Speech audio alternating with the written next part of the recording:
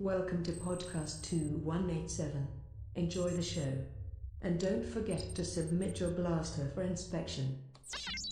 Welcome to podcast 2187. It's very fun tonight. I'm very excited about it because, Mark and I are here. Who cares? It's always normal. But we have additional awesomeness 2 times tonight. And the first thing that we're going to do is we are going to welcome back. We're going to have our resident Below Deck and Vanderpump Rules expert with us here tonight. And I'm not talking about Mark again, believe it or not. We have Andrea. How are you doing? I'm good. Living in social distancing world. I've watched so much TV, which I think we'll discuss. But how are you guys? Well, I think you're taking the social distancing a little far. You moved to the other side of the country from me. I did. I was like, I don't think New York's doing so great. I'm just gonna go to California. Yeah. So first off, we wanted to of course say hi. Andrea is back, and we have somebody else who you will also be very familiar with. He's our resident. I'll say resident like pop culture guru. Are you cool with that? I think we'll go with that. Jared, how are you doing? Hello. I'm also socially distancing. I don't know when last time I saw a person. Yeah. Yeah. Yeah, I went to I had to go to the store like last week just to get some stuff, and I'm like, wow, people actually have faces. I forgot about that. Why, I you're not remembered wearing masks now, or? Well, yeah. I remembered I still hate people every time I go to the store. I'm like, well, people still suck. That hasn't changed. Yeah. It hasn't been a giant kumbaya moment with the virus. Everyone's, whenever they get together, they're still a-holes. So I blame Bill Paxton for not doing Pullman. Bill Paxton, I can't blame anything for. He passed away. Bill Pullman for not doing the speech. We need that Independence Day gathering together moment, and we need a leader, and I assume it's that guy because he played him in a movie.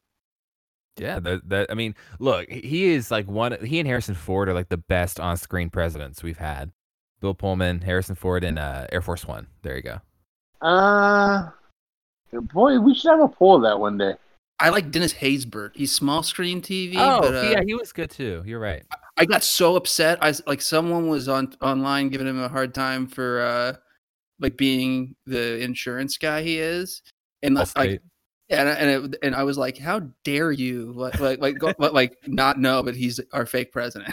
He's President Palmer, guys. Come on. I've never even seen that show. But Wait. Quick question. So Air Force One, right? Yeah. Was it the 1-2 punch of Harrison Ford president and Glenn Close vice president? Yes. Oh damn, that's a good combo. I just know the last time I heard Air Force One brought up was on an episode of How Did This Get Made, where June Diane Raphael had thought that when she was sitting down to watch Con Air, that it was going to be Air Force One in her head. Like she got the titles mixed up. That happened to me with I wanted to watch Blade Runner, the original, and I searched Harrison Ford, and then I just clicked Apocalypse Now, and I was like, it took me till halfway through the movie to be like, what is happening? Like, I was like, this is not what I imagined this movie to be When's this like. getting futuristic? Yeah, like why does everyone talk about androids? When does that where are go there up? like robots? I don't know. It seems like just a war movie. You thought it was Westworld, but Vietnam. Yeah, I mean, it was good. I'm glad I watched it. But It's a very good movie, but that's got to be a very big shock to the system. Well, believe it or not, we actually do have 2 things we're going to talk about that are related to Star Wars, and then knowing us, that's all we're going to stick to, and that's it, nothing else ever. So I will get to that first. The very first thing that happened right after we had recorded last week's episode was another casting announcement for The Mandalorian Season 2. And this is one that we'd actually talked about probably a couple months ago at this point based off of her tweets. And I'm sure everyone knows now, but Katie Sackhoff was cast in Mandalorian Season 2 by reports to play Bo-Katan as well. As all the other recent news for casting that we've gotten. So that's cool. It's even more crossover blending between Clone Wars and Mandalorian that we have now. And I'm going to just actually take a step back for the other one because I feel like Mark and possibly Jared, based off of some things you said, I think you guys are happy to talk about this one. Any other casting announcements recently? I don't know about casting announcements, but today was somebody with a better track record retweeted the quote unquote news that Ahsoka would be in another TV series. Yeah, that was it. I read that headline too this evening or late afternoon that Ahsoka would be starring or co-starring in the Obi-Wan series. Right. But see, they didn't say Obi-Wan though, did they? They said another Star Wars series. Well, I saw somebody reference that it would be the Kenobi series. I read a headline that said the Kenobi series, but it could have been a game of telephone. It's the internet, right? You know, I only read the headline. Too. I didn't click on the provenance of it. Now it's overkill. The other one though, the other casting announcement that I think that Tim was referring to that you and I are both excited about, I assume, is our cowboy. I assume he's got to be playing a cowboy with his track record, because even when he plays a surfer or a real estate or a realtor, he adds an extra syllable when he plays a realtor, which I've seen him do a couple times. But Timothy Olyphant, who I love in everything. It's Deadwood, Justified, which is awesome, and I just did a rewatch. Great show. What do you call it? Santa Clarita Diet, great in everything. Oh, you're missing that. You're missing a crucial one that's not called Hitman. The Girl Next Door. Oh. Really? Nobody likes that? I haven't watched any of these things. I blocked that one out because the lead dude in it, Emil Hirsch, he like him? Well, he choked a girl who was friends with a friend of mine, and like he was blacklisted for a little while, and then somebody put him in movies again, and Guillermo del Toro put him in his cartoon show that I liked. Whoa. Wow. Got dogs outside, but no, he's kind of he's a scumbag. It would appear. So wait. So you've got Emil Hirsch choking out somebody, and who was it? The Flash body slammed some girl. Oh yeah, that one's insane. Like that one's on video. That was crazy. What? How did that even happen? Like that wasn't a joke. I read something about like how she didn't press charges, so it had to be a joke. Like it had to be like a setup thing. Like, I don't know. Right? I think she didn't press charges because she was a big fan of his. But that's even crazier though. She said something jokingly, or she said something like I could fight you, and he took it very literal and just like body slams this girl who's like half his size. And you could tell, I don't think it was a joke because even the cameraman like moves the camera and is like, dude, what are you doing? Like, stop. That's insane though that she like, even like I gotta say, like, well, I can't think of anyone who I'd be that big of a fan of at this point. Like Timothy Olyphant. I mean, maybe I'd be like, whoa, maybe he sent her like hush money or something. You don't know. Oh no, that's good. That's a good point. I don't know. This is unconfirmed. Do you think people that like boxers would want to get beat up by a boxer? Like if you're a boxing into that kind of thing. I bet there are people. Yeah, that's gotta be get a black eye. It's gotta be, right? Maybe. I don't know. Pay $1,000 to punch me really hard. It's you know. You take pictures of it. This is a picture of the punch from punch my ribs and I'll get a tattoo of your bruise that you can. Maybe. So this is like pitching an idea for a movie. I feel like this is like Fight Club meets like, I don't know, like Midnight Cowboy or something. But like, can you imagine like getting a tattoo of a bruise? Like how much pain that would be? I mean, I think you could probably just take a picture of it and then bring in the picture later, right? But if you want it to be authentic and you want to get the actual... that has to be so painful. I don't think any tattoo artist that would do that to me. I want giving me a tattoo that would be like, yeah, this seems cool.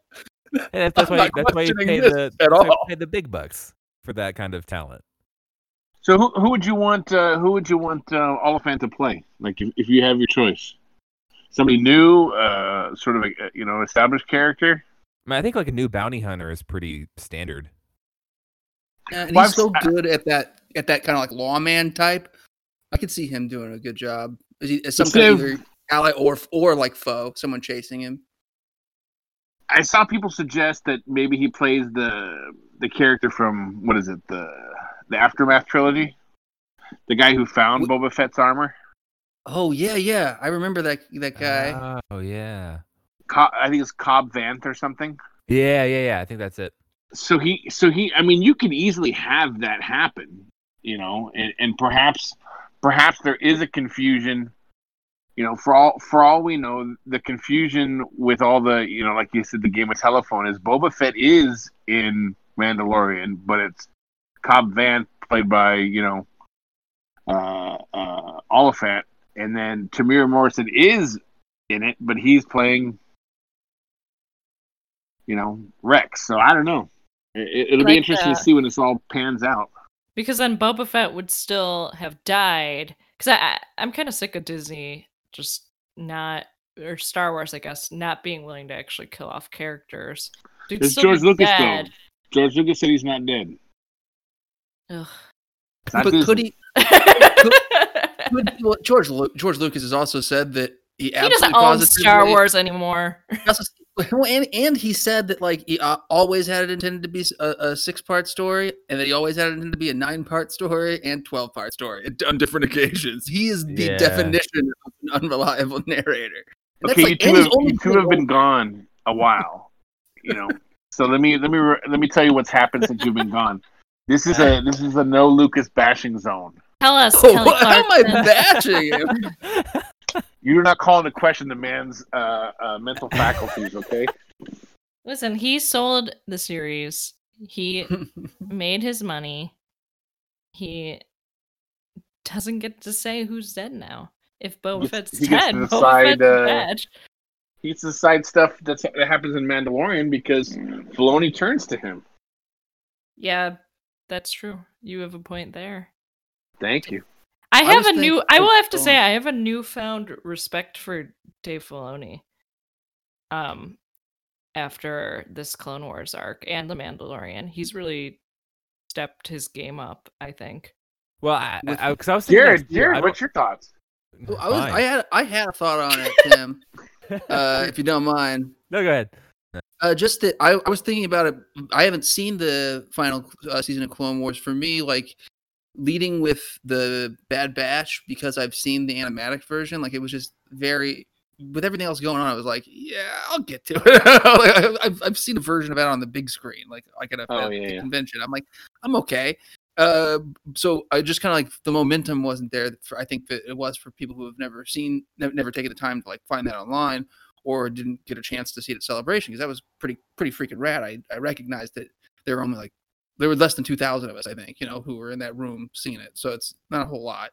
And I don't know, just hearing everyone, I think universally, people who've never seen any Clone Wars loved at least the last multi-part episodes, if they didn't like the whole season. And other people I know, everyone I know who loves Star Wars, loved it. So I take everyone at their word, and I'm not skeptical. I think I'll probably really enjoy it. But it just reminded me of how underwhelmed I was overall by Rebels. Not disappointed, not bad, just it felt like it was missing something in the exact same way that, for me, the prequels feel like they're missing something. Again, I like them, just something's not there.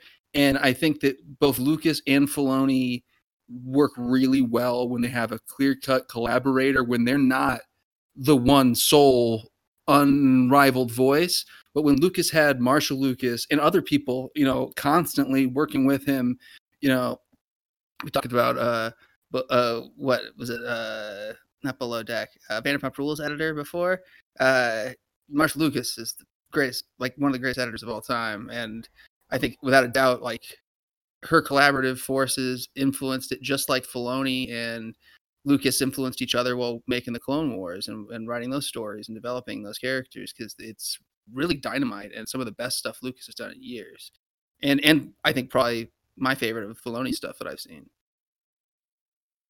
Yeah, because like you said, I feel like they do bounce off of each other really well, because the entire basis of their creative relationship seems to be, of course I wasn't there, but from what I've heard, they make it seem like George would walk in and say, hey, this is what I want you to do, and Dave would find a way to do it, the famous story being with Maul coming back, for example.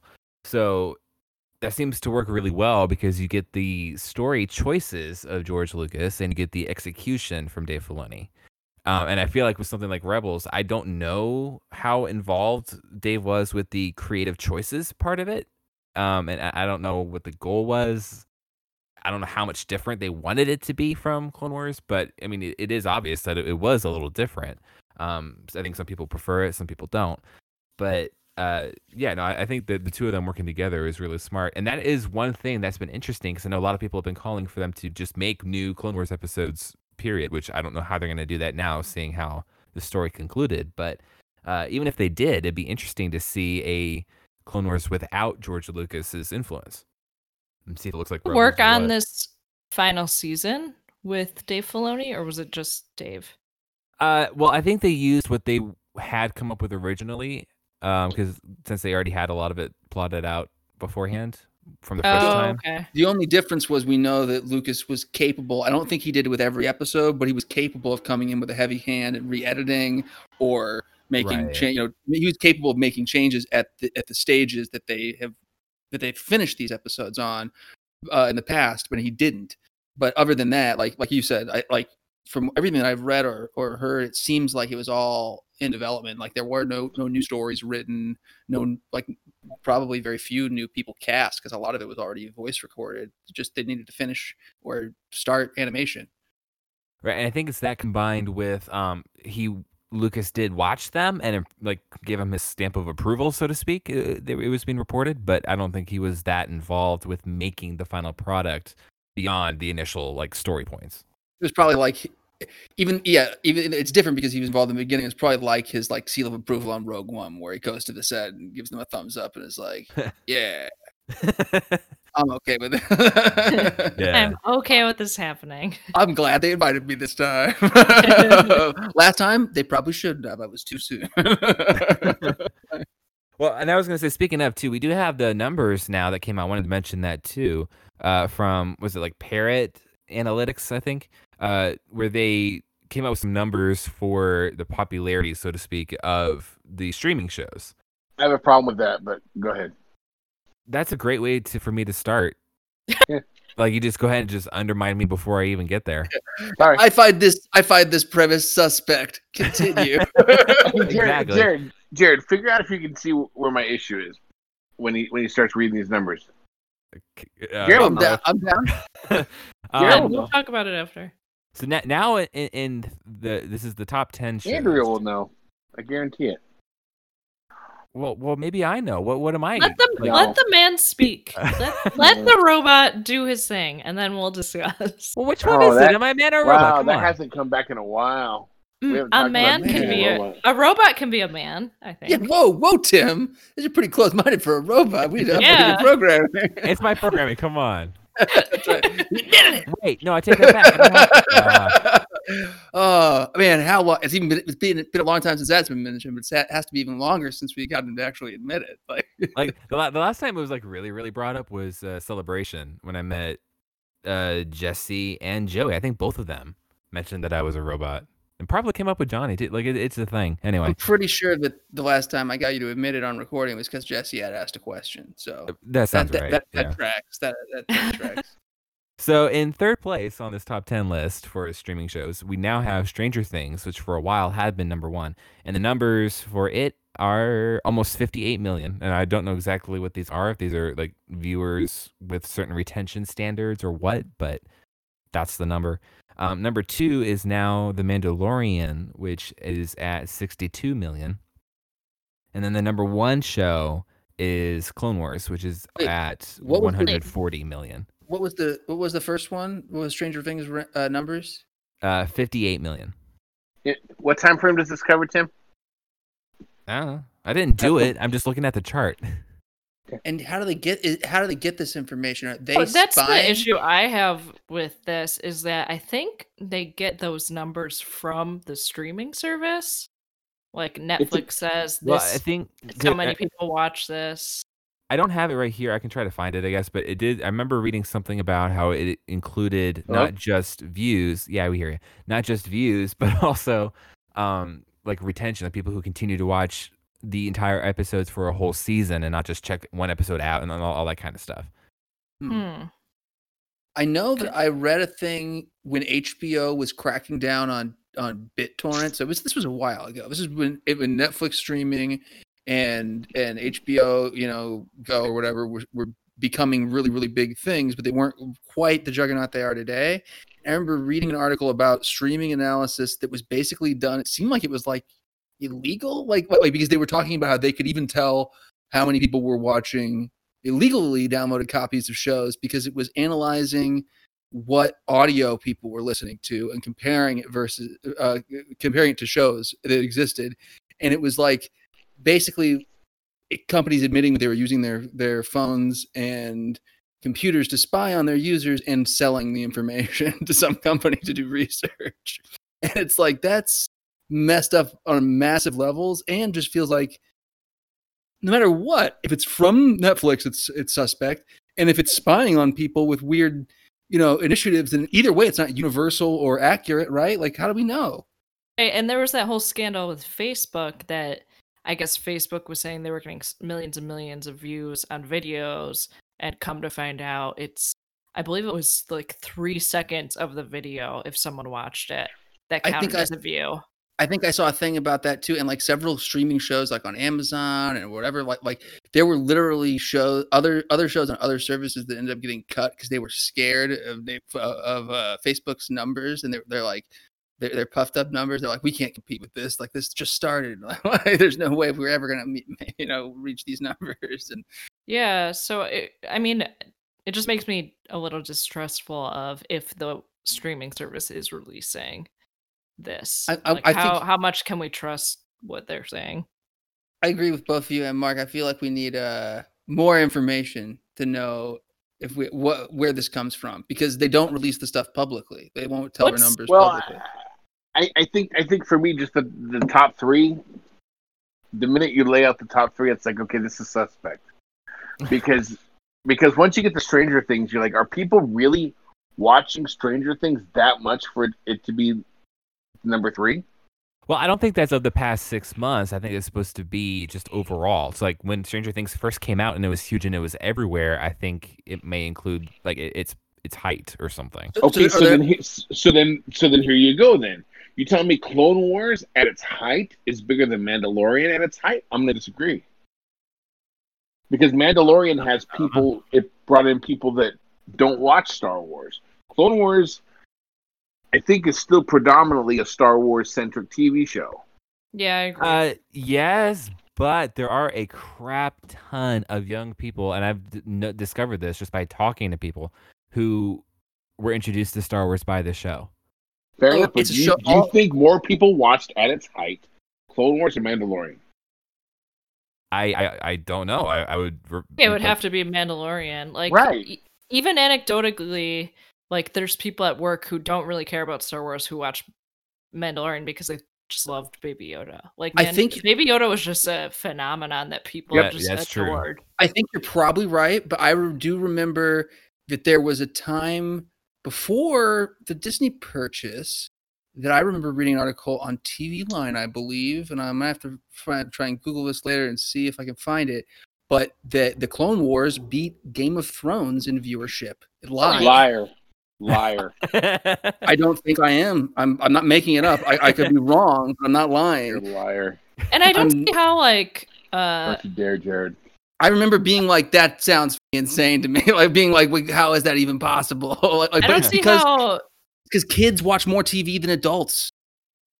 That's why. Well, That's why these seem wrong to you. Kids do watch more TV than adults, or maybe not anymore, but they used to. It's crazy, like, not to have any sort of reality TV in there. Like, I don't watch The Bachelor, but I know The Bachelor is just huge. There's so many people who watch that. Is that only original streaming programming? Because I'm pretty sure I've read tons of shit about how Friends is like the number 2 show. Right, I was going to say like Friends or like Seinfeld. Yes, exactly what I was thinking. Content. Andrea, have you watched either of the Netflix reality shows? So I watched game shows. I watched Love Is Blind. Okay, I've heard about that one. I've heard it's addictive, but I have not watched Too Hot to Handle yet. It's fantastic. It's garbage. Really? I heard it was. I looked at it and I was just like, I don't know. This might be too much even for me. It is. Yes, I'm drinking seltzer out of a glass currently. If you want to know how my quarantine is going. Are we making garbage recommendations? Because I got a good one. Well, it is both those shows. Let's put it this way. So we're all in, what is it called? Stay-at-home isolation here in California. So I still have to work. My youngest son still has to work because he actually works with me some days. But my wife, my oldest son, and his girlfriend who lives with us, they are home, right? And we all watched both of those reality shows together. And they're not even half the house is not a reality show house. It's mostly my wife and I that watch the garbage. Well, they love the garbage too. It is fantastic. Both Love Is Blind and Too Hot to Handle, what is it? Too Cold to Hold? What's that song? Too Hot to Handle is the show. But isn't there a line in the song? Too hot to handle, too cold to hold. I think that sounds right. So I'm drinking in control. I'm drinking seltzer out of a glass that says it's not about the pasta. Is it not? Is it not even seltzer, or is it like Truly, or is it like it's Corona seltzer, or is it still White Claw? It's Truly. So I could go through a ranking of seltzers because that's been my other quarantine hobby. But here's the thing: is I've just been buying all of them. People are picking up Truly more. Are you one of them? So the thing about Truly is that it's sold at Costco, so you can get like a big 28 can or something pack, where White Claw is at Target and it's like 12 cans or something. So it's just more convenient because I do most of my grocery shopping at Costco at this point because as we all know, Southern California does not have Wegmans and therefore does not have a good grocery chain. Have you tried the white trash seltzers yet? Have I tried what? Sorry. The white trash seltzers, the natural light seltzers, no, I tried Bud Light seltzers. I did try the Bud Light one. That one was actually pretty good. I didn't hate it. I think my favorite one, it was at Costco for a little bit. Crooked Marker. That one was really good. Pretty crooked. It didn't taste like chemically because that's kind of my issue with most of the seltzers. They don't have a lot of sugar, so they put all this fake artificial flavoring in them. So they all kind of taste like, you can kind of tell you're not drinking something like actually made with like fruit. But that one, they somehow extracted like natural flavors. So that one I think tastes the best, but the alcohol by volume is only like 4% or something. It's pretty low. So it's like, is it wrong that when I hear the phrase "white girl summer," I think of you? I think that's beautiful. I've been watching a lot of Summer House, and every time they say like, "I'm gonna go straight to the rosé," I'm like, "Oh, same." Like that. Have you been watching that, Mark? Because that season was really good. No. I think. So that season, I think, this season of Summer House, I think, was better than Vanderpump Rules this season. I'm never a fan, and Jared knows what I'm talking about. But I'm not a fan of backdoor pilots. So when they suddenly had, was it Vanderpump Rules go to, where'd they go? Long Island?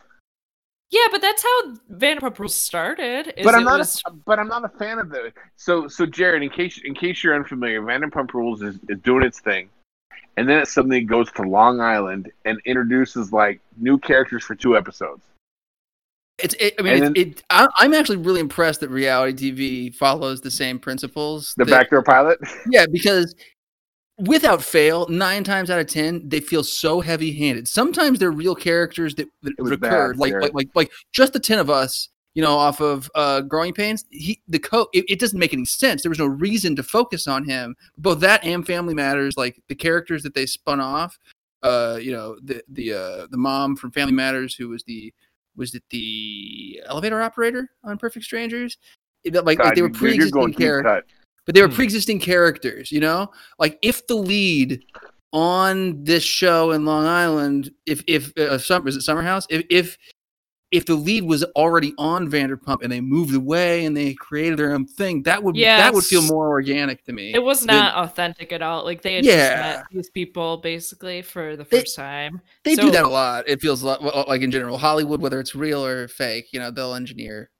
But I will say that Vanderpump Rules started as a backdoor pilot because it was on Real Housewives of Beverly Hills, and they're in SUR, and like they go through the door or something, and they follow the server through the door, which are you telling me there's an episode of Real Housewives that focuses on the people from Vanderpump? So Sheena from Vanderpump Rules basically made Vanderpump Rules a thing because she had an affair with one of the Real Housewives of Beverly Hills husbands. So they basically cut from the wife of said husband at I remember that. dinner. Okay. So that's an episode of Real Houses of Beverly Hills. They didn't do it in an episode where it like halfway cuts to SUR. But at the end of the episode, it transitions like smoothly where like Sheena waits on them and then she walks away and the camera, instead of staying with the housewives, pans to her and follows her, which honestly, that's a great moment for reality TV. Like that was a great transition. I remember watching it and being like, wait, is this a different show? And it just went right into Vanderpump Rules and was like, yes, here are these trash heaps that you're gonna love. Oh man, I wish I saw that. You can go back and watch. I think it's on. You know what? I think they took it down from Hulu. Did they? Google stuff like there's definitely shows that move around places randomly at different times. It might be in preparation. Some stuff's leaving Hulu for either HBO Max or for the Peacock because those are both launching soon. Oh. So is anybody going to get the Peacock? If it's not owned by Fox or ABC, reach my limit on how many streaming services. I'm going to try and use my parents' Xfinity login because they have NBC cable, so they have access to it now before any of their new shows are on. Like they have access to it like a month early. Anything good on it? It was like every NBC produced show, so it's every show that was like an NBC Universal show. So a lot of old TV. I think there's some good stuff on. I've been watching a bad NBC modern show. I just binged it and caught up to this last week's second episode of the final abbreviated 5th season of Blind Spot, which is not great. Yeah, no, that's one of those. Like, I just saw a preview for it the other day. I'm like, wow, that's still on. I never watched it, but I didn't think it was gonna last. That was exactly why I got enamored with it, because I've heard about it off and on for probably 2 years from John Hodgman's podcast, because he was in it for 2 episodes. And I've discovered that like super nerdy podcasters and like improv comics and sketch comics like are in it regularly as the bad guy. Like they get to like play the bad guy in a. Did any of you watch Alias? J.J. Abrams' Alias? Yep. Okay. You know how that was really good, and it was like started off like a Lady James Bond, slowly like got more and more sci-fi Da Vinci Code stuff going on. Yep. This shows the exact same way, where the premise is a woman is found in the middle of Times Square and she's totally naked in a duffel bag and she's covered in tattoos, and every tattoo predicts an upcoming terrorism incident. Like it's so insane, and it slowly gets more and more and more insane. But the real kicker for me, I ended up watching it, and the thing that makes it cross over into it's so bad it's like legendarily good for me is there's nerdy lab tech person, which is usually, I found in probably the last 20 years, is usually an attractive young lady they have made to look like some kind of nerd or punk or someone that's not supposed to be attractive, but they clearly are. And they like are quirky and really weird lab people, but everybody there loves them. Well, this one's character's dad is played by Bill Nye, and he is also playing Bill Nye in the show. The character's dad is Bill Nye the Science Guy. That's amazing. It's so insane. It's like somebody wrote that and then decided, I'm going to pitch that to the writer's room. And then they got approved somehow. And full circle back to my spinoff talk, the science lady is the littlest sister from Growing Pains, which spin off, what do you call it? Just Zinova. You brought down the house. Everyone's silent. Yeah. Like, you were blown away by that information. It's a nerd snake eating its own tail. That's what I can do. Well, and I was going to say, though, because kind of making it, going back to what Mark, the article he was bringing up before, you said you hate with the back end spinoffs, right? There are ones that you're watching and you're like, okay, this is going to be I forgot the term now, so Jared, because I'm old. Backdoor pilot. Thank you. It's gonna be a backdoor pilot. Yeah. I think you could find the Vanderpump Rules Beverly Hills one on YouTube, Mark. I think it would be interesting for you to watch it. I think you would like it. I don't think if those listening who don't watch reality TV, I wouldn't recommend it because you're probably just gonna be like, "This is dumb." Is that one girl on? Is that one girl, Charlie Sheen's ex on? Real Housewives? Yes. So this season. So what makes me hopeful about Vanderpump Rules? You should start a podcast on reality shows, by the way. I know. It's truly my passion. But so this season of Vanderpump Rules, like I said before, has been kind of like disappointing. It seems like really overhanded or heavy-handed with the like way they're setting up scenes. Like it just doesn't seem as authentic as it usually is, and they aren't focusing on things that I want them to talk about. Like I talk about how Sheena's mad that Dana is getting more scenes than her, rather than pretending that Sheena is jealous of her going on a date with Brett or Max or whoever. So bringing it back to Beverly Hills, last season of Beverly Hills was just awful. Like I couldn't finish it. I watched like probably half of it. They spent the whole season on like one minor fight that would be resolved in real life in probably like 10 minutes.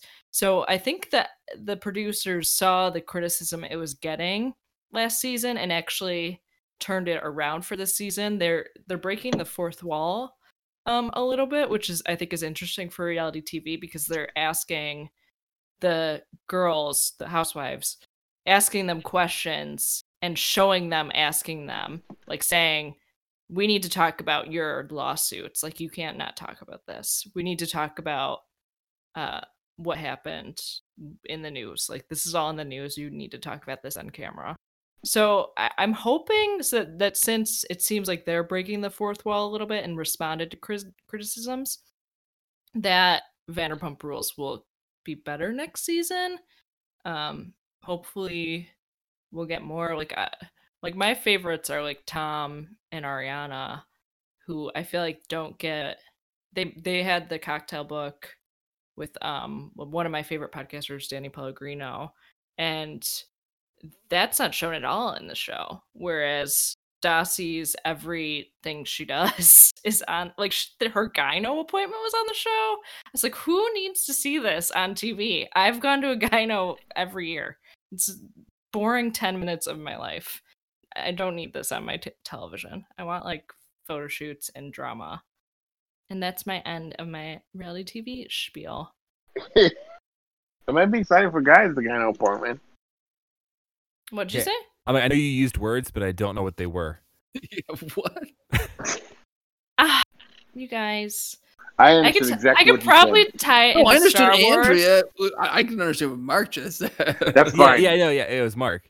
That is literally me after drinking a tall boy and half a glass of High West Campfire. So I apologize. Oh, I said maybe. Yeah, I forgot. Maybe some guy. Yeah, you forget I drink every episode or no, every I forgot day. I was going to, but I forgot. Yeah. Well, that's your fault. I know. Perhaps guys don't know what entails in a gyno appointment. So they show that, but then Sheena. So I can't believe I'm like defending Sheena so much on this. I don't even like her, but I know, right? Sheena had this whole story of how she like had her eggs saved because she wants to later like get pregnant. She's not ready now. She's 35. And I think that's a lot more interesting of a story than Stassi going to her annual gyno appointment and the doctor being like, you're healthy. Here's an interesting story. Any word with you and your man? On internet child? dad. No. No. That's not happening yet. One day they'll have enough money to adopt me. But Yeah. until then, We have multiple adult male children. Jared, Noah. yeah, you got your hands full. We have too much going on. You gotta make sure Noah, doesn't just eat peanut butter and jelly. He's got lots of stuff. We need to make sure, like, Noah doesn't fall off a cliff again. Like, yeah, Again. or get hit by cars, or he fell off a cliff on while he's bike riding. I love Noah. I feel like he's not accident prone, but like an accident magnet. Like that makes sense. Like it's not because it's not like clumsiness. It's just bad things happening to him. He like got ran over by a car Yeah. walking home from work. Pretty crazy. How does this all happen? I don't. Texas. That's what we're Texas. saying. Texas. No, it's here. Wait, Yeah, we're which talking. Noah? We're not talking about giant Noah. We're talking about Oh, regular size Noah. other Noah, But Yeah. Mr. Pete's. one day, I want us to get a house first.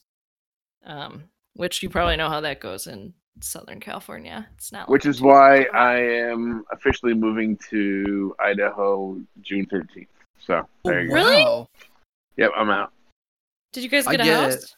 No, but it's only a matter of time. That comes It's- second. So, It's so easy. No, A I lot of- totally get it. I totally understand. A lot of people, it seems like, from Southern California going to like Idaho, Yeah. Nevada, Arizona, which no offense to anyone who lives in Arizona, but truly a trash heap. Yeah. As someone who was born there and lived there for the first over half of my life, I can say no offense taken, and it is a trash heap. Like that's correct. That's objectively true. You know what good came Flagstaff from is Arizona? like one of the best places I've ever You know, visited. it was is. That's Utah. where I went to college, and I love it. I was gonna say the one good thing to come out of Arizona is Ted Danson came from Flagstaff. I did have a guy Love like that, man. stalk me while I was there, but It's not besides perfect. besides that, it was the best experience I had in Arizona. I just remember that because What- it's like what? it's a hippie Yeah.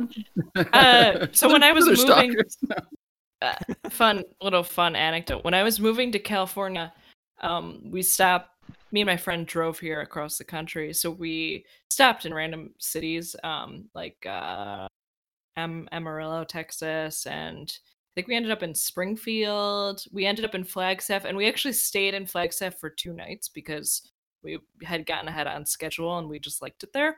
So we went out on the town because everything was walkable from our hotel. So we went out and to like a wine bar, and we were sitting on the patio outside, and we're just drinking wine, like having a good night, like just chatting, having a good girls' night. And this guy like comes up to the fence that is there. It's like iron bars, and he is trying to get our attention, and we just like ignore him and keep talking to each other because we're like, we don't know who this guy is. And so since he didn't get our attention, he takes like a stick and he starts banging the fence with it, and just like starts like getting pissed off that we're not talking to him.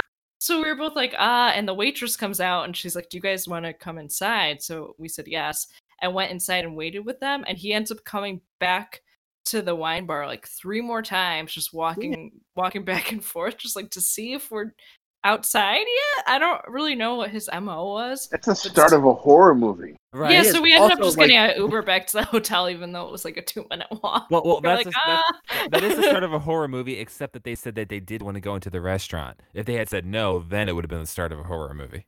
I just Yeah, had a bunch of questions immediately. Like, did he have the stick? I think Was he I think waiting? it was his. It was like a walking stick type of situation.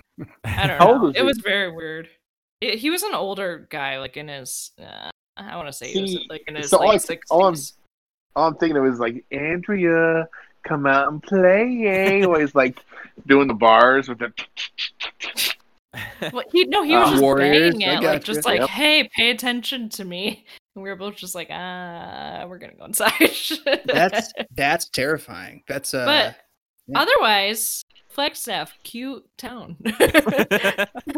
No, it's in general a very good place. It's the place where I was El Kabonged when I lived in when I was in college one summer, and we got broken into, and I was half asleep and came to while my roommate was getting held up at gunpoint.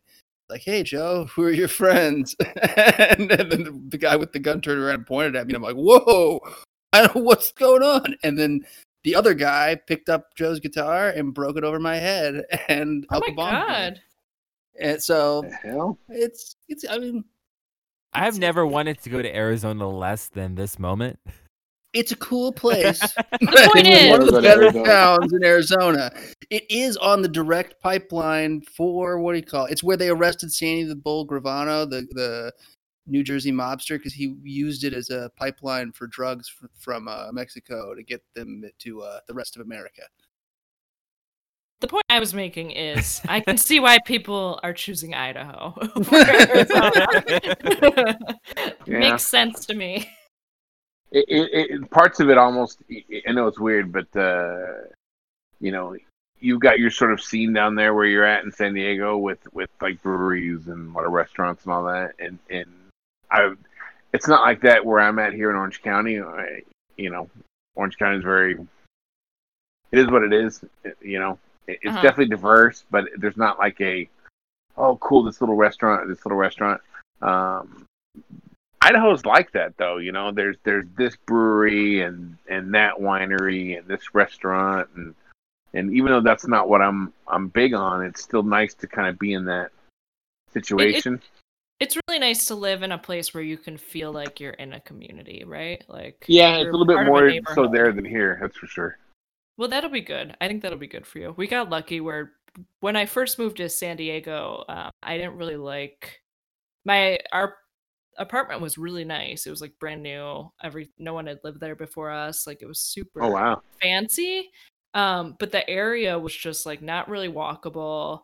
Didn't really feel super safe when I was walking. I mean, I've never felt like in danger in San Diego, but I wouldn't go walking without my boyfriend. But we moved to a new neighborhood this year where we live in a house now, and it's just everyone's so nice and friendly, and we walk to like a bunch of restaurants and bars, and there's a good sense of local community here. So I think, I don't know, I never really realized how important that was until we had this, especially coming from the East Coast where everything you have to drive everywhere, so you don't get that little like tight knit sense of anything really. So you guys know that SNL skit Californians, right, with Bill Hader and all that? Mm-hmm. No. Why do I feel like I'm a guest on that right now? Oh, we could get more so. Couldn't take I know. I know it can get worse. But like it's the 805. Exactly. You guys are going on all this California stuff, and I'm just sitting here going, I have a funny. Said the high and whatever highway number. I was like, oh no. you're that sketch. No, I'm gonna say I had a funny moment. Was it last week? I think.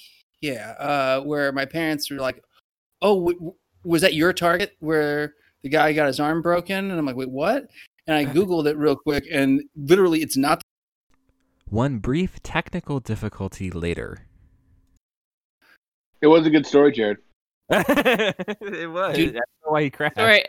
It's how people in not living in California think that everything in California is in like one location. Like last year when the fires were happening up by San Francisco, my parents kept texting me, being like, "Are you okay?" And I'm like, "I'm fine. Every I'm time so there's an far away earthquake. from these." Yeah, every time there's an earthquake anywhere in California, my parents text me and are like, "Did you feel it?"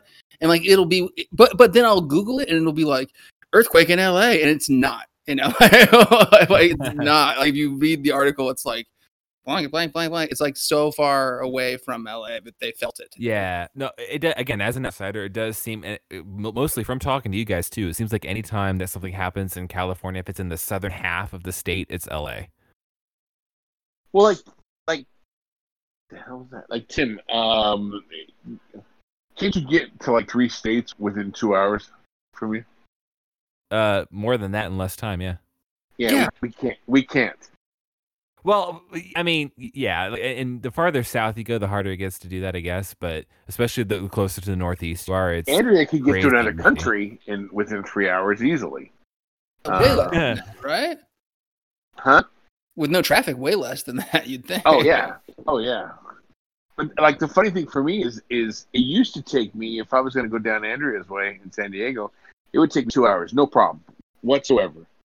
Now, I don't know what happened in the past 5-10 years, but it takes a while. Oh, it does for sure. It starts backing up, and it's it takes 2, maybe 3 hours to get there. From San Onofre, and if anybody knows Naked Gun, they know what San Onofre is, but I do not know what that is. I'm smiling. Okay, let's put this way. San Onofre is a nuclear power facility that the 2 nuclear power plants look like. Oh, I know. Chernobyl? What's going on? There you go. Thank you. And we can't say it because it's not a. This isn't a. This is a PG podcast. That's right. But looks like boobies. Yeah. That's how I know we're getting close to being home from Disneyland. I'm like, oh yeah. Oh, there you go. The girls. There you go. But doesn't it start picking up? Like you start getting traffic right around there now. Yes. Yeah. See, in the past there wasn't traffic there at all. Yeah. Right when you start getting close to like Solana Beach, Encinitas area, you start getting traffic. But we usually come back so late that we don't hit anything. Oh. See, there never used to be anything until way past Oceanside. Which, so speaking of Disneyland, I do have some Star Wars news that we ended up, last time we went to Disneyland before everything closed down in February, we ended up getting on Rise of the Resistance. Right? Oh, cool. Which was, honestly, I have to say it was the best ride I've ever ridden. And ever? Ever. It was very, very good. And that's after 2 times that we were in line, the ride broke down and we had to leave and come back. So wow. You have to sign up like right when the park opens. You have to go into the app and like get in line for a ticket. So we got number 10 or something. We got super early. So we went to get in line at 9 and we got through like the in-line experience right to where you're supposed to get onto the ride, and they made us leave and say sorry, the ride broke down. That's like, well, the worst. When you come back. So we went back at like 2, and it is really, really good. Why? Like what's so good about it to you? It really immerses you into the Star Wars universe, where you feel like you're in a Star Destroyer, and you feel like you've just been captured by like Kylo Ren. And you are a prisoner in their world, and you feel like all these, they have just like rows and rows of stormtroopers that you feel like are actually there, and it has a good blend of different types of rides where it's not just the same thing happening over and over. And I don't really want to spoil it for people because it was fun going in not knowing what was going to happen, but there were some like twists and turns and like drops that you didn't expect, which made it really interesting. But just being around like in that Star Destroyer was so cool.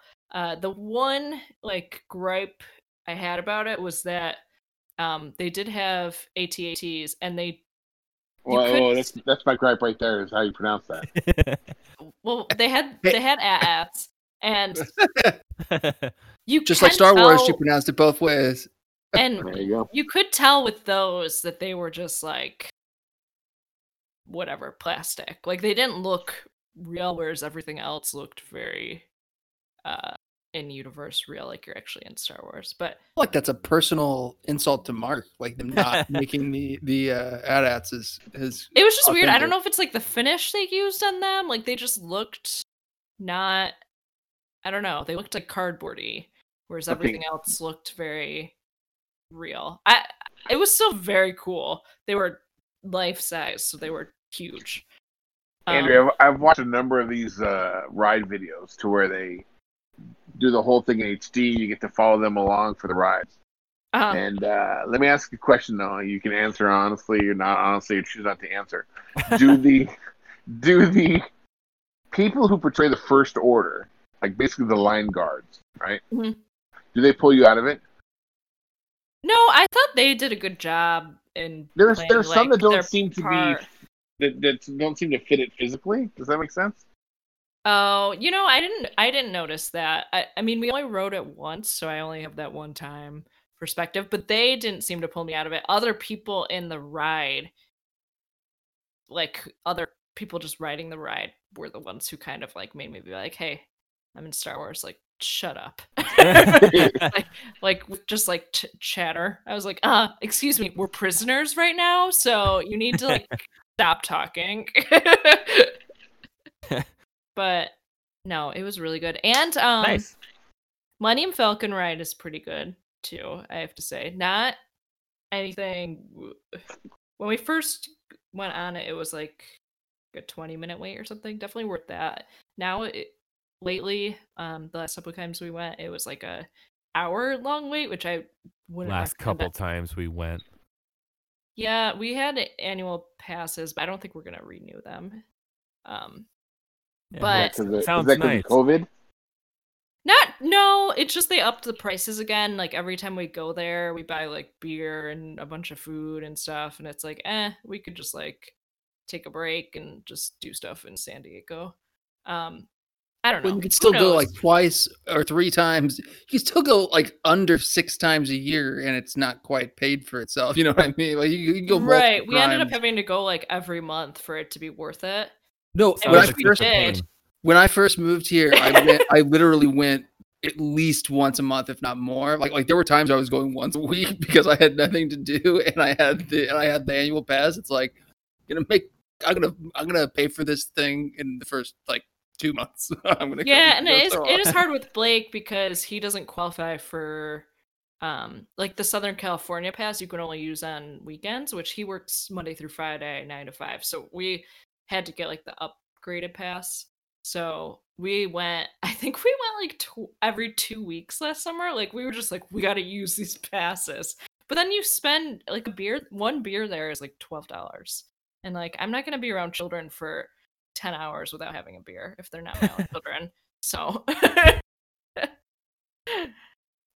but Millennium Falcon ride was pretty good. I would say the best times we rode it was when the driver or the pilot, I guess, of the Millennium Falcon didn't know what they were doing, and we were just crashing into a bunch of stuff. It was much more fun than when the pilots were some nerds and we like had a smooth ride. Did you ever have any arguments over the compressor or anything like that? No, so we never ended up being the pilots. We were most of the time I think we were engineers, and then one time we were gunners. So I mean the engineers is definitely the most boring part of the ride that you can get. You press the buttons like twice and you're done. The gunners is a little fun. You could do it manually or automatic, and it like aims for you, but you still felt like you were like doing something. Right. I do want to be a pilot at some point, but when there's a little kid in the ride and they give them the pilot job, I just think it's so funny because they can't even reach like all the buttons. They're just like struggling the whole time, and they're like, I don't know what I'm doing. But we did watch a sibling, like a brother and a sister, like fight when they were pilots, and it was so weird because the brother was like obviously older, and he was just yelling at his sister for being bad at driving the Millennium Falcon. I was like, this is intense. I have a good experience on it. I think I've found like it could just be getting older because like my dad can't handle like even Star Tours, which I'm fine with. Like it's not even really disorienting, but I also feel like I've been on that for my whole life. So I'm just kind of used to it. Yeah. But I feel like it might be my OCD meds or something, but I just felt super disoriented and like I was not doing well when I did the Millennium Falcon. I think I was the engineer, pretty sure, which wasn't, I feel like was the best situation for me, but I don't know, like something about the shake you up quite a bit if you're not like having a good pilot.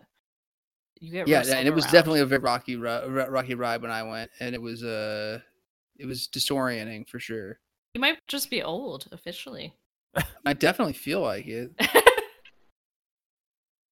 But did you go on the new Star Tours? The Rise what is it? What is this movie called? Rise of Oh, I didn't even. You know what? We haven't even heard what you guys think about the movie.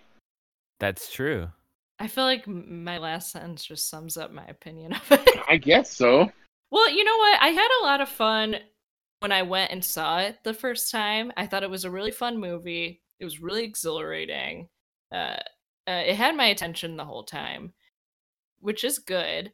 But I feel like when I went home and I kind of processed what had happened in it, and I thought about the plot, the more I thought about it, the more I got kind of annoyed at it. It just, the writing's just really disappointing. I don't feel entirely dissimilar. Like that's really close to how I feel.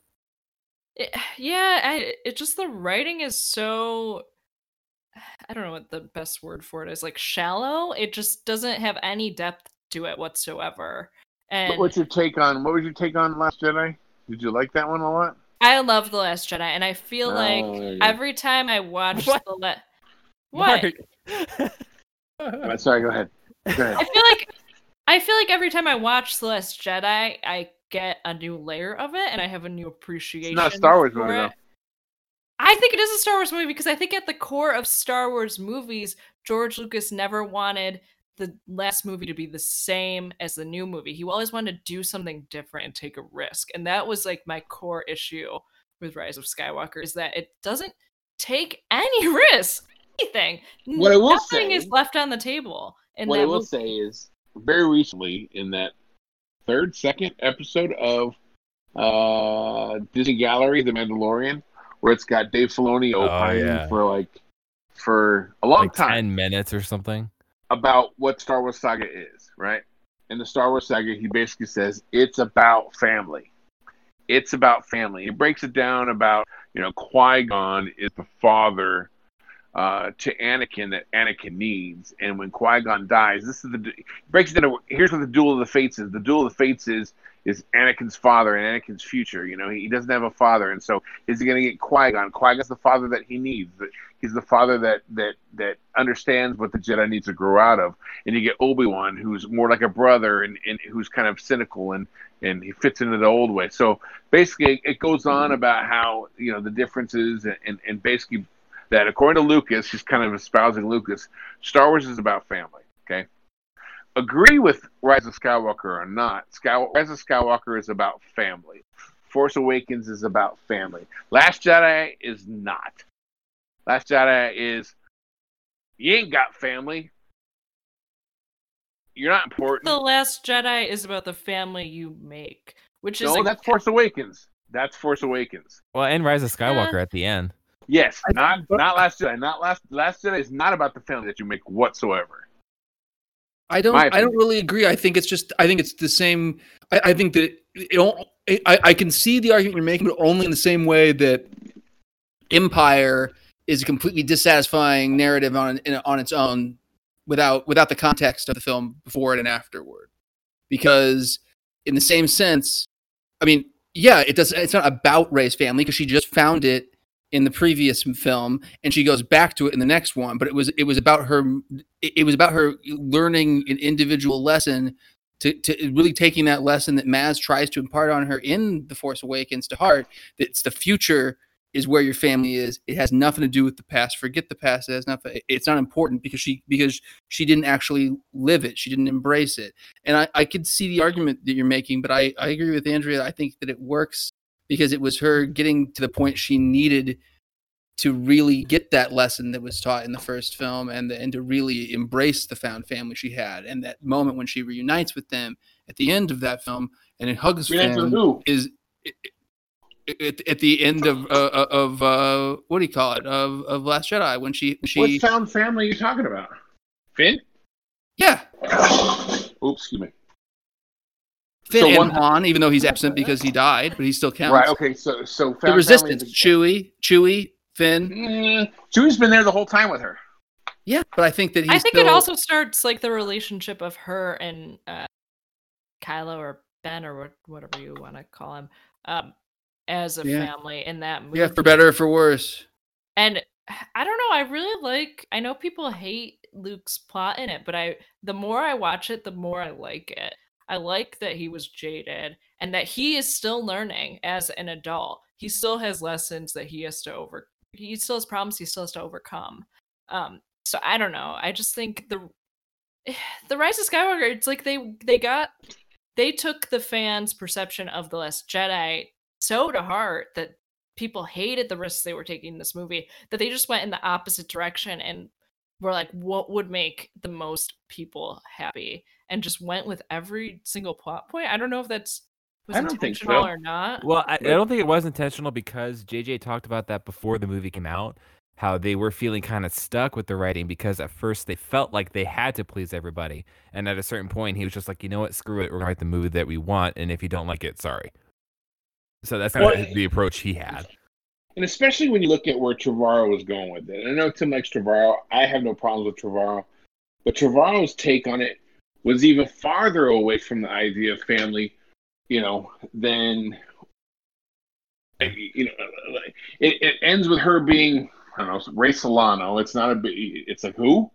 There is no sense of family in the finality of that trilogy. So it's like he took what the seeds that Johnson laid and just went farther and farther away from it. And I don't know. I mean, I like Last Jedi for what it is. I don't think she needs to have a name attached to someone previous. Like to me, that doesn't. Where's Palpatine's who's Palpatine before? Who's Palpatine related to before Rey? Where did he come from? Who else is he related to? How does that make it more about family to me? Like, to me, it just feels like it's not thought out. It doesn't ring true at all. Like, and his plot doesn't make any sense. Like Palpatine's, his scheme in the end. Why does he not win? Like, didn't he want her to kill him? And isn't that what happened? Like, none of it makes any sense. No, I think the idea is that he wanted her to sort of succumb to him.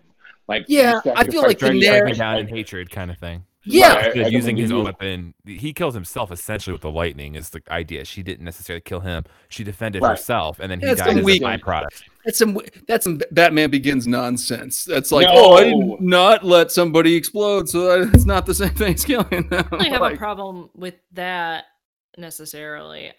I feel like the whole battle on Exegol was not. I don't know. It's just like, Palpatine has this whole army where the ships are all staffed. Like, what have these people been doing? Like, where'd that come from? They've just been waiting on Star Destroyers for 20 years. Everything about it felt underwhelming, and like, I don't know. I think it was just very heavy-handed. I get that it's a kids movie, but it's I think the only issue that I would have with that thing, I think some of those points are fair, but you can pick apart in the same way many points to any of the Star Wars movies up until this point, though. Absolutely. But I feel like the difference for me is that all of them, probably with the exception of Return of the Jedi, which I cannot look at objectively. It was the first movie I ever saw. I was a baby. But that was in my heart. But I can also admit that, like, I think it probably has the same failing this one does. Because I think that everything that Andrea said, I think you're right, and it's true. But I think that he did the same thing. I think Lucas did do the same thing in Return. I mean, he literally does the Death Star again. It's not new ideas. He is just pleasing everyone. It is all about action figures and making kids and everyone else happy and tying up all the loose ends. And I think this was the same sort of thing in that sense. And it wasn't the same in that it replayed the same steps like the people's criticisms of Force Awakens, where JJ was kind of like going through the same steps as A New Hope. I don't think that it's going the exact same steps because it's not in the same place to start off, but it's still just wrapping everything up. And in that sense, it does fit similar to Return of the Jedi. And I'm not trying to be overcritical. I'm not a hater of it. I didn't hate it. Like, I liked it better than I like Solo. I don't feel a desire at this point to rewatch Solo. Like, I might one day, but right now I don't. I think I'll probably want to rewatch at some point, Rise of the Skywalker. I just don't think. I don't know. Overall, I was underwhelmed. I have a certain bitterness, I guess, to the movie because I felt like afterwards on social media, it was just such a wave of opinions about everything, and I ended up just having to mute everything I could think of related to Star Wars for the past 5 months since it came out because I just couldn't take it anymore. I was like, I can't keep reading these people's opinions. I don't care. I have criticism about the movie, but at the end of the day, it is just like a fun movie that I did have a good time watching when I saw it in the theater. So I just muted it and just stayed away from anything related to Star Wars till recently when I watched Mandalorian and Clone Wars came out, because I feel like I can finally just enjoy it for what it is again, which is kind of nice, because now that I watch Clone Wars without a lens of any sort of fandom with it, I feel like it made me kind of crave watching Rebels again. So I feel like I might actually be able to watch Rebels and enjoy it. You know what's funny is I don't know how your guys' Twitter experience is. I think I know how Jared's is. But that's the one thing that I don't do really anymore, is I don't see a lot of people's reactions. I don't follow or pay attention to fellow fans as much as I used to. They're all either muted or words muted somehow to where I don't see anybody anymore. And I think that's probably for the... I see you, but you're rarely on. Jared's normally talking about X-Men, and if I'm on, I'm not on much. Right. And Andrea's kind of like, hey, this white lady sucks. But ultimately, it's like I don't like the fandom. I hate to say it. I don't like Star Wars fans for the most part, because it's gotten to the point, at least that what I'm seeing is, the more interesting news or the thing people like that they like talking about is fellow fans rather than talking about Star Wars. I don't care at the end of the day what this podcaster's doing or this podcaster's doing. They don't affect my life. They can go to hell or they can do their other thing. I don't care. I've got a family to worry about. Star Wars is supposed to be my break from reality. Like reality's escape. Yeah, reality's tough right now for all of us, and I'm supposed to get enjoyment out of these things. I don't need to see, people bitching at other people about things that It's like I'm over this reliance on. I'm over fandom giving a crap about what other fans think. I totally agree. Well, and I feel like it stopped being an escapism and just started to be another burden. And I'm like, I mean, personally, I now work on like a COVID unit in the hospital. Like, as Kourtney Kardashian said, people are dying, Kim. Like, who gives a crap about some of this stuff? Like, let me just watch The Mandalorian and think that Baby Yoda is cute. And well, because it's like some people think they are on like the PR team and they have to defend their opinions against everybody else to prove why they're the dominant opinion out here, and like that's not how it works. Right, and ultimately, social media is self-centered. It's you projecting whatever opinions you want into the world, and like I think people think they have more of a what is happening right now? I'm gonna mute that. No one's gonna hear it, but it's hilarious. What is it? Sounds like you're rubbing like foil against each other. Yeah, it does. Maybe I shouldn't mute it. Having said that, I think we should try and mute it. It's horrible audio. Oh no! People are gonna Mark's shut being the electrocuted. podcast Why are we recording while Mark's being electrocuted? Anyways, I feel like there's bigger things happening. like, did he drop his phone in the frying pan? It does sound like it's being fried a little bit. Yeah, no, he's got a good me sizzle hungry. going on his bacon. Can you hear me? Are you sizzling really. bacon? Here then. Hold on. I can hear you now. Are you sizzling bacon? Technical difficulties happening here. Oof. Oh. It stopped. Oh, a breath of fresh Bacon air air. to my ears. I gotta say, I agree with everything. The general sentiment you guys were having about the fandom. It's like it did become a burden. It messed up things in my life. Brought me sadness. Like it brought me nice people I enjoy and friends that I am glad I'll always have. But it's also just like Not to get too into it, but isn't it nice to have a certain quote, news unquote site off your timeline? I'm happy. I'm definitely happy. What are you talking about? Just unfollowing people, letting go of past. I don't know. That's the end of my phrasing. and I get what you're saying, and without going too deep, the thing about all that is the large group just went from attached to one person to attached as a group. Does that make sense? I mean, it's really no different other than the head is not really part of it anymore. Does that make sense? I don't know. Well, yeah, I'm grateful for all the friendships that I made through that association. Well, this podcast has always flown under the radar, which is kind of good. We've always just. It's like, oh, you're on the network? Okay. Oh, you're not on the network? Okay, what? You know what I'm talking about. I'd like to just announce that we're not on any network now. This is podcast 2187's Independence Day. Well, and the crazy thing is, we haven't been on a network for a few weeks now. Yeah.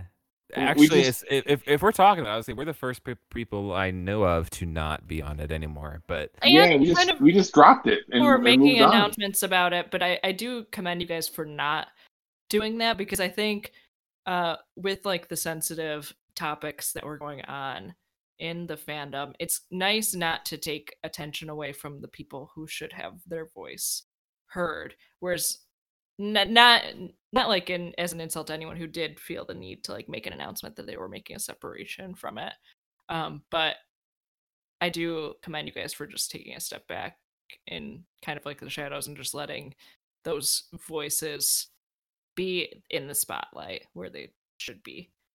Well, thank you. I think for us it was more one of those situations to where you guys have been on message boards, I'm sure, where there's a person who decides to let me go ahead and give you, a 2-page post on why I'm leaving the message board. Right. I don't need it. Just go. If you're done, just go. And for us, it was like, okay, we're done, and we moved on pretty quickly. And I guess some people want some sort of announcement, but it's like, well, Do you need an announcement? Because there's certainly a group out there who wants an announcement because they're going. Just don't look at our mentions. I personally don't think it's necessary. Yeah, well, there's ones I look at that are like, these are the only 3 groups that have not announced that they've left podcast 20. I mean, that they've left the network, and I'm like, well, I'm not going to announce it now just to make you happy, because like that penguin meme. Well, now I don't want to. Yeah. You don't like anybody. You're just trying to do this because you don't like Disney. So I'm just gonna people who have listened before we were on a network from the beginning may remember that that's my thing. I compare it to the reverse of John Locke on Lost and his "Don't tell me what I can't do."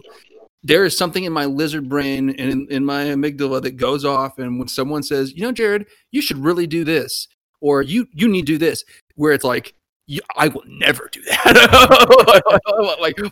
Great job. What benefit would there be of the podcast making some huge announcement about it? Wouldn't that just be making it about everyone you? already knows what's going on. Yeah. Everyone knows what we're talking about, who's listening to this. So you're right. Leaving, us leaving, it doesn't need to be projected. We all know, we've all been liking the posts. Go into our likes and you'll know.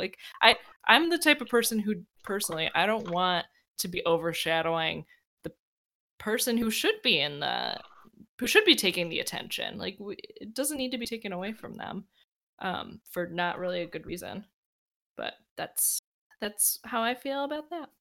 Oh, that was said well, too. Yeah. Guys. And I completely appreciate that. And there were some people, without naming names, but there were some people out there who were like, I'm distancing myself, and it's like, you're part of the problem. So I'm not sure why you want to be touting that you've started your own thing when you've got some serious issues. But hey. Well, now I what? Spill the tea. No, there there's certain podcasts out there who were like right hand with the whole situation, and then all of a sudden got too hot, and they're like, "Oh, I'm out." It's like, dude, you've been in. You can't just say you're out. I know. If I don't know who you're talking about, I know someone else who fits the bill. Right? Yeah, that's what I'm thinking too. So yeah, okay. Jared, I feel like I'm on it now. I just know, it's like being in on a crime. You know, you're there when the person robs a bank, and you're like, "Whoa, I'm out." It's like, dude, you're in the car. What are you talking about? You were the getaway car. I can't just say you're out. I swear I did not know the money bags were filled with money. I just know that I don't think I know I can be very gullible because I want to see the best in people, but I also don't think I'm like the most gullible idiot on the planet.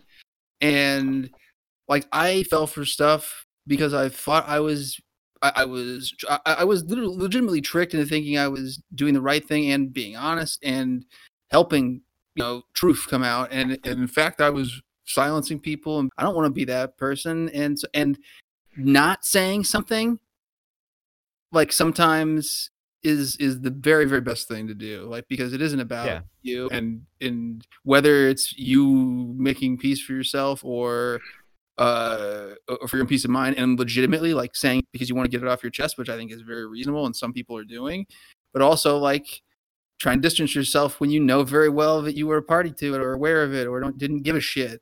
Like that's not the same. That's not cool. And how is anyone who isn't intimately involved supposed to be able to tell the difference between the two? So not saying something and just leaving feels like the classy and the right thing to do. I appreciate it. Exactly. For all the reasons that Andrea laid out, it makes the most sense. And I just appreciate that you made the choice you made. And one other thing without getting into details, but obviously there are people. Details. No, I think the name of this episode needs to be without getting into details, right? Look, I think there's a debate on what was done, what was said, all that sort of thing. But the one thing that is without a doubt that there can be no disagreement is that people were thrown under the bus that didn't need to be thrown under the bus. 1,000%. On multiple occasions, people, were used as a scapegoat. That wasn't true. And I can speak to your situation, Jared, that I know of, that you were thrown under the bus. It seems like another person who was in that situation was thrown under the bus, and it's like, okay, even if we say we can debate some of the other actions, his friends were thrown under the bus. And it's like, okay, that's just not a person. One time is like, all right, man, I'll take your apology. Multiple times it's like, well, how long before you throw me under the bus? And it's the like George W. Bush butchered the classic saying, "Fool me once, fool me, can't get fooled again." But it's true. It's like if it keeps happening, it's on me. If you don't separate yourself, so yeah. Not to go into details, but am I the only one who hasn't gone into any details yet? But if you're gonna apologize for something, just apologize for it. Don't make a full essay that are just blatant excuses for and like justifications for what happened. Just apologize. Learn how to apologize and take accountability and move on and try and better yourself.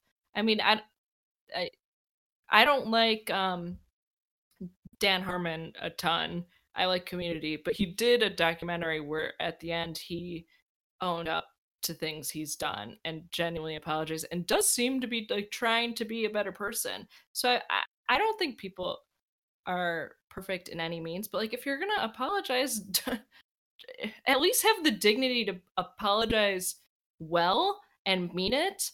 Or just don't apologize at all. Just say you're not sorry. Because people can tell if you're not sorry about something. People can see it and they know what you're saying when you're making a million excuses. And that's just my 2 cents. And if anyone comes after me, I would just like them to know that I'm a COVID nurse. So right now I'm a hero and they can't come after me. I never thought in my life, Andrew, that working at Walmart would make me somewhat important. Doesn't it make you laugh that people are just like, you're such a hero? I'm like, am I? I just want to like have equipment to take care of people. Am I a hero?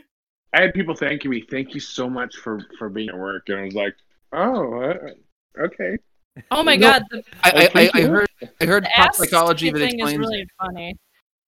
I was gonna say I heard pop psychology. I can't remember what it was from some psychologist on some podcast. It's speculative, of course, but they're theorized on why this is happening, and it made a lot of sense. But it's like, who are the people who our culture calls heroes before that? You know, cops, firefighters, people on the front line in war, soldiers, sailors, and pilots and whatnot. So, in the exact same way, right now, Mark, you and Andrea, because you're out there in the trenches, you are being called heroes for the first time consistently by everybody and being lauded. And it's literally psychologically so our society can accept it when people in your situation die, just like cops or firefighters or soldiers, because then they've died for something if they're heroes.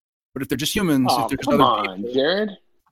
It's great. There's a whole theory about how it takes accountability away, because it's like, oh, you signed up for that. You knew the risks that you might die from this disease. And I'm like, antibodies now. I don't think I do. Yeah, so anyone who follows... I think that I'm not trying to undermine. Like, I think that it's admirable for sure, and like I'm super, super appreciative. It's just like you were talking about taking away accountability. Like it's totally a psychological weird, right? trick to not give people like hazard pay that they should get. And I don't get hazard pay at all. No, we're not getting hazard pay. Bonus. I know hospitals, not mine, but other hospitals that are furloughing nurses because they stopped elective surgeries, so censuses are down. My wife's hospital. Yeah, it's really sad, and that hero praising, I think, is just a way to kind of change the narrative into, well, these people don't need hazard pay, they don't need proper PPE because they signed up to be at risk, which is incredibly frustrating because we aren't demanding that we get hazard pay, but we would like to be protected. I mean, I myself, for people who don't like follow me on social media, I personally had COVID, and I'm assuming I got it from work. I don't know that 100%, but I'm guessing I probably got it from work. And to have people like laud me as a hero when I would just rather have gotten a proper mask to wear and not get COVID, even though, I mean, I'm enjoying having antibodies. It makes me feel a little superhuman.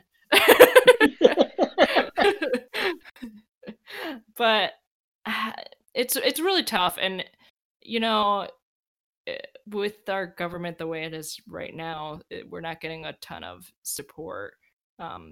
Obviously, we aren't a political podcast, so not to get into details. But, that's on Politics 287. Go up next. But see, here, you know, government aside, here's what probably pisses me off the most is that, okay, can you hear me right now? Yeah. Yes. Okay, whether or not, you know, this hero stuff, okay, whatever. That aside, people like Andrea and I see more people every day than anybody else. She likely sees more sick than I do. I likely see more people in general. So don't be an a-hole and start having debates on masks. If the possibility of wearing a mask keeps us from getting sick, wear it. This isn't about freedom. Really easy thing. It's a seat belt. It's a helmet when you ride a motorcycle.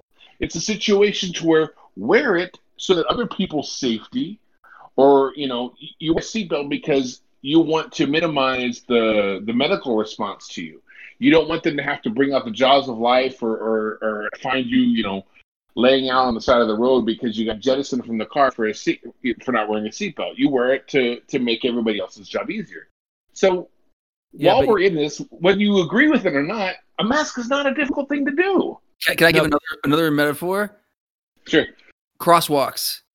It's like saying, I like all of you. Like, I don't give a shit what the light says. I am a pedestrian. I'm gonna walk while a truck is coming at me, and if he hits me, and it's his fault. And it's like, because it doesn't just affect me. It doesn't, not just me at risk. Because if the person does slam on the brakes, causes a giant, wreck in an intersection, and it's insane because it's not, if you live in a vacuum, sure, you don't have to wear a mask, but that's the whole thing. You don't live in a vacuum. We're all interconnected. So go yourself, wear your damn mask. I do think there's Tim's got some edits in this episode. You got me worked up. What happened with your voice just there? I want to protect everybody. Change. Sorry.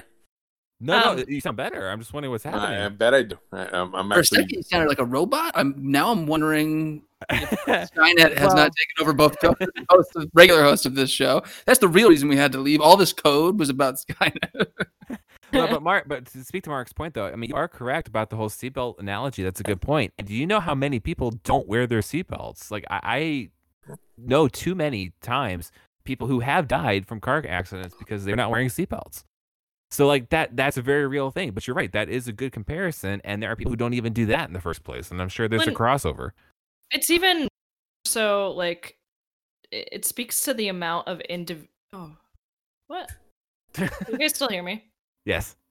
Yeah. Okay, so it speaks to, like, the individualism and selfishness of people in the United States, because wearing a mask will not 100% protect you, but it will help if you are an asymptomatic carrier and you don't know it. It will help you from spreading it. So people are saying, I don't need to wear a mask. If I get COVID, I'll be fine. But you don't know how many people you might possibly pass it along to. That's why I still wear a mask, even though I was sick over a month ago at this point. Because I don't know. We don't know how long you're still contagious for. And that's two of the soldiers they quarantined who went back on that one boat ended up coming down with it after they made them all quarantine for like 3 weeks or whatever. Yeah, I did see that. Did you? I didn't read it. Are they symptomatic still? I think that it said that from what I read, it said that they had tested negative before they got back on, and now they've both tested positive. I wonder if that's a case of like a false negative, because the tests seems like it's probable, right? As far as we know right now.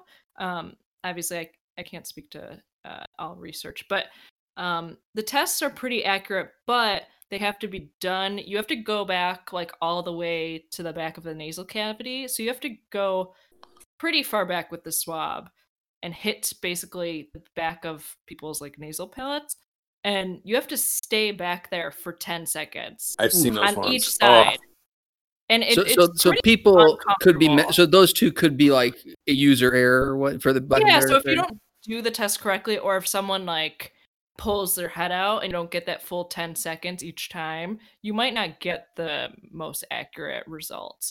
As someone who's OCD, I think definitely made it worse, and just being a kid probably, but like whenever I had to have eye drops put in as a kid, like I was incapable of not like flinching or blinking. I to this day I've worn contacts since I was 14 years old, for over 20 years at this point, and I have never gotten an eye drop in my eye. Like human nature. I mean, even when I got a flu swab a couple months ago, I even pulled my head out because it's a foreign body going into your face. Like you can tell yourself a million times it's fine, they just have to do this test, but it feels so uncomfortable. Actually, when I got tested, they did the oropharynx test, so they did mine via mouth, which wasn't as bad. They didn't have to do it for as long, but I did cough all over the nurse who did my swab, and I just like profusely apologized. She's like, it's fine. Like, I'm so sorry I coughed all over you. Not to get too political, but but listen, like the caveats this episode. Every sentence begins with not to throw anybody at the bus, not to name any names, but here's the thing. Obviously, you guys know that I'm more of a conservative than anything else. But my major issue is this is one of the first times as a conservative, and I don't need anybody questioning this, but this is one of the first times as a conservative where I've been like, what is wrong with my people? It's so like, no masks, no this. It's like, guys, come on, it's not that hard. It's not that big a deal. This isn't anything to do with freedom. It's just safety issues. And it's like, I've always been the sort of person who can see both sides of an issue and be like, okay, I get where you're coming from. I may disagree, but I get your argument. I don't like your argument, but I understand that you're coming from a good point of view. And I've always looked at politics at both sides. And I've always hoped people look at, my political views the same way. But this is the first time that I'm like, you guys are dumb. You guys are really ridiculous to take in this side. It takes, I think it comes down to a big lack of empathy for some people. And I don't want to think that, though. I don't want to think that my whole side of a political argument are just less empathetic. Well, I wouldn't say it's all. There's a decent chunk at this point. I also think people don't realize they're being used as pawns for a bigger, definitely scheme of they're getting fed this sort of propaganda where they're saying, "Oh, this wearing a mask is taking away your freedom," and people I don't think actually believe that at first, but I think if you hear it enough times and if it's kind of drilled into your head, they might think, "Oh, yeah, why should I have to stay at home? If I get it, I'm gonna be fine. I should be able to go get a haircut. I should be able to go do this." Where I think if you have someone who is a nurse or is working in a essential business right now that is in direct threat of it, like my parents are pretty conservative and they've been texting me saying, "Why are people protesting? I don't understand this." Oh, good. And which is good, but at the same time, I'm like, well, would they be thinking this same line of thought if I wasn't in direct threat and updating them pretty frequently? I don't know. I honestly don't know. Okay, but let me ask you another question. Because since we're going in on COVID right now, do you think that it's generally safe if you chose to go get a haircut right now, as long as you and your hairstylist wore a mask? Would you go get one? I need a haircut. I probably wouldn't. I'd go right now. Right now, if in 6 months from now, maybe I would. My aunt, who's 74, just went because they reopened it this weekend, or last week in Arizona. So she's, I for the first time, like you just said, Mark, you had to struggle with thinking, what are they thinking? I've had to accept a lot of weird from different people in my family, but this is the first time I've thought that particular aunt is an idiot. I'm like, well, yep, there it goes. I guess so, because she's super at risk. She's so elderly. But see, here's where probably Andrea and I differ on, is that anybody that comes into Andrea's sphere is probably sick in some form or another. So she just looks at him and goes, "You're sick. I don't know what you got, but you're sick." For me, it's when I see these thousands of people a day, it's it could be any one of you that are coming across me. So for me, it's more like a Russian roulette, and I've been playing Russian roulette for months with these people, and so at the end of the day, I'm like, I'd go to the movies. If you didn't sit next to me, I'd go to the movies and wear a mask, and I'd take it off just to eat popcorn and put the mask back on. But I'm sick of having to deal. Personally, I would wear a mask, but I'm sick of having to deal with people in my sphere who don't give a crap, potentially infecting me. Does that make sense? Yeah. I agree for no benefit. Yeah, and honestly, I think there's some sort of balance that needs to be struck, because I feel the same way when I'm at work, because I do see sick people, and I honestly kind of feel better when I'm around the people who I know have it, because I'm in my full garb. Do you high five with these people?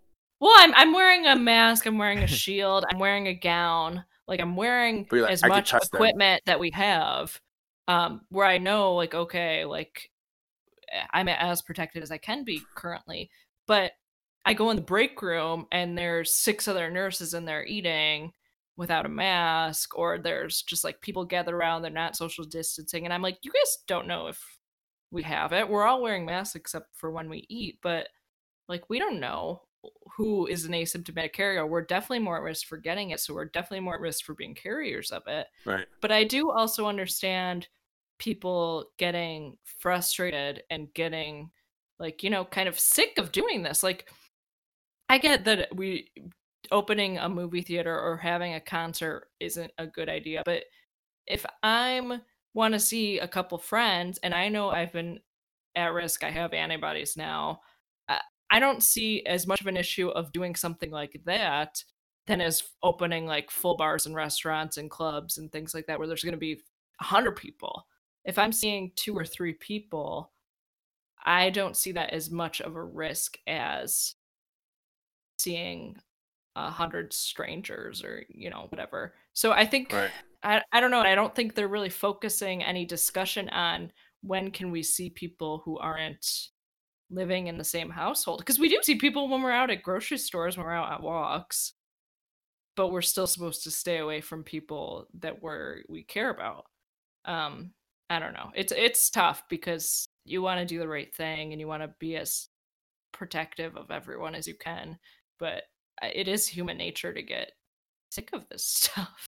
And what have we accomplished in 2 months of doing quarantine? We've definitely flattened the curve, at least in California, but if we start opening stuff up, like, do we know if it's gonna go right back up or not? We don't. It feels like probably not, based on all the attempts at anything predictive, right? Like if you're opening up too soon, will sort of not undo, but minimize the positive impact of what we just right did, exactly. So it's like, well, then why have we been doing this for 3 months now? Well, I hate to say goodbye, but I think I might have to head out. Head out? Where are you going? Well, I'm not allowed to go anywhere. Well, I know, but I have something else at 7 p.m. our time. Oh, wow. Right I now. guess it is for you, isn't it? I'm the only one who's not set. Wow. Okay. Sorry to blow your mind, Fry our robot, but well, I was going to say, been on.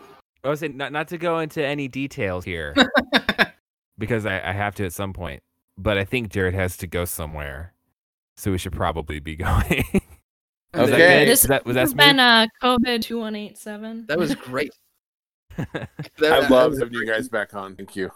It was very good being back on. It felt good to be on with y'all. I love it was great to be back. It is tough working really... shift work, but I'm glad I had this Monday off. Go ahead, Tim. I'm sorry. No, you're fine. I was saying what's really fun is hearing you guys' voices again, and it doesn't seem like that much time has passed. It feels very normal. It does. It's odd how familiar it was once it started. It was like, oh hey, I know these guys. That's how we know it's all a true friendship, because we haven't even talked about Mandalorian. I thought of that earlier, but I'm like, there's not enough time. Oh my god, I love Baby Yoda. Also, yeah, I got so much to say. I did get a lot of traction on that one tweet about how if you do the math, he's like 18 in the movies. Well, but yeah, so yeah, it was great. Of course, again, having you guys on. Mark, I do want you to actually do the official outro because, dude, you sound really good right now with this mic change. And when I do my editing, I make everybody sound even better. So you're going to sound fantastic. So you get to do the outro. Okay. All right. So, first of all, thank you all for listening. We appreciate it. I want to thank Jared and Andrea for coming on. We miss you both tremendously. It's been a nice reunion of Podcast 287. So thank you all very much for listening. And we will see you, listen to you, hear you. I don't know how to say it. We're not going to listen. Well, whatever, Tim. Shut the fuck up. Edit that out, too. All right. Well, I guess Bye. I will. Bye. Bye. TV.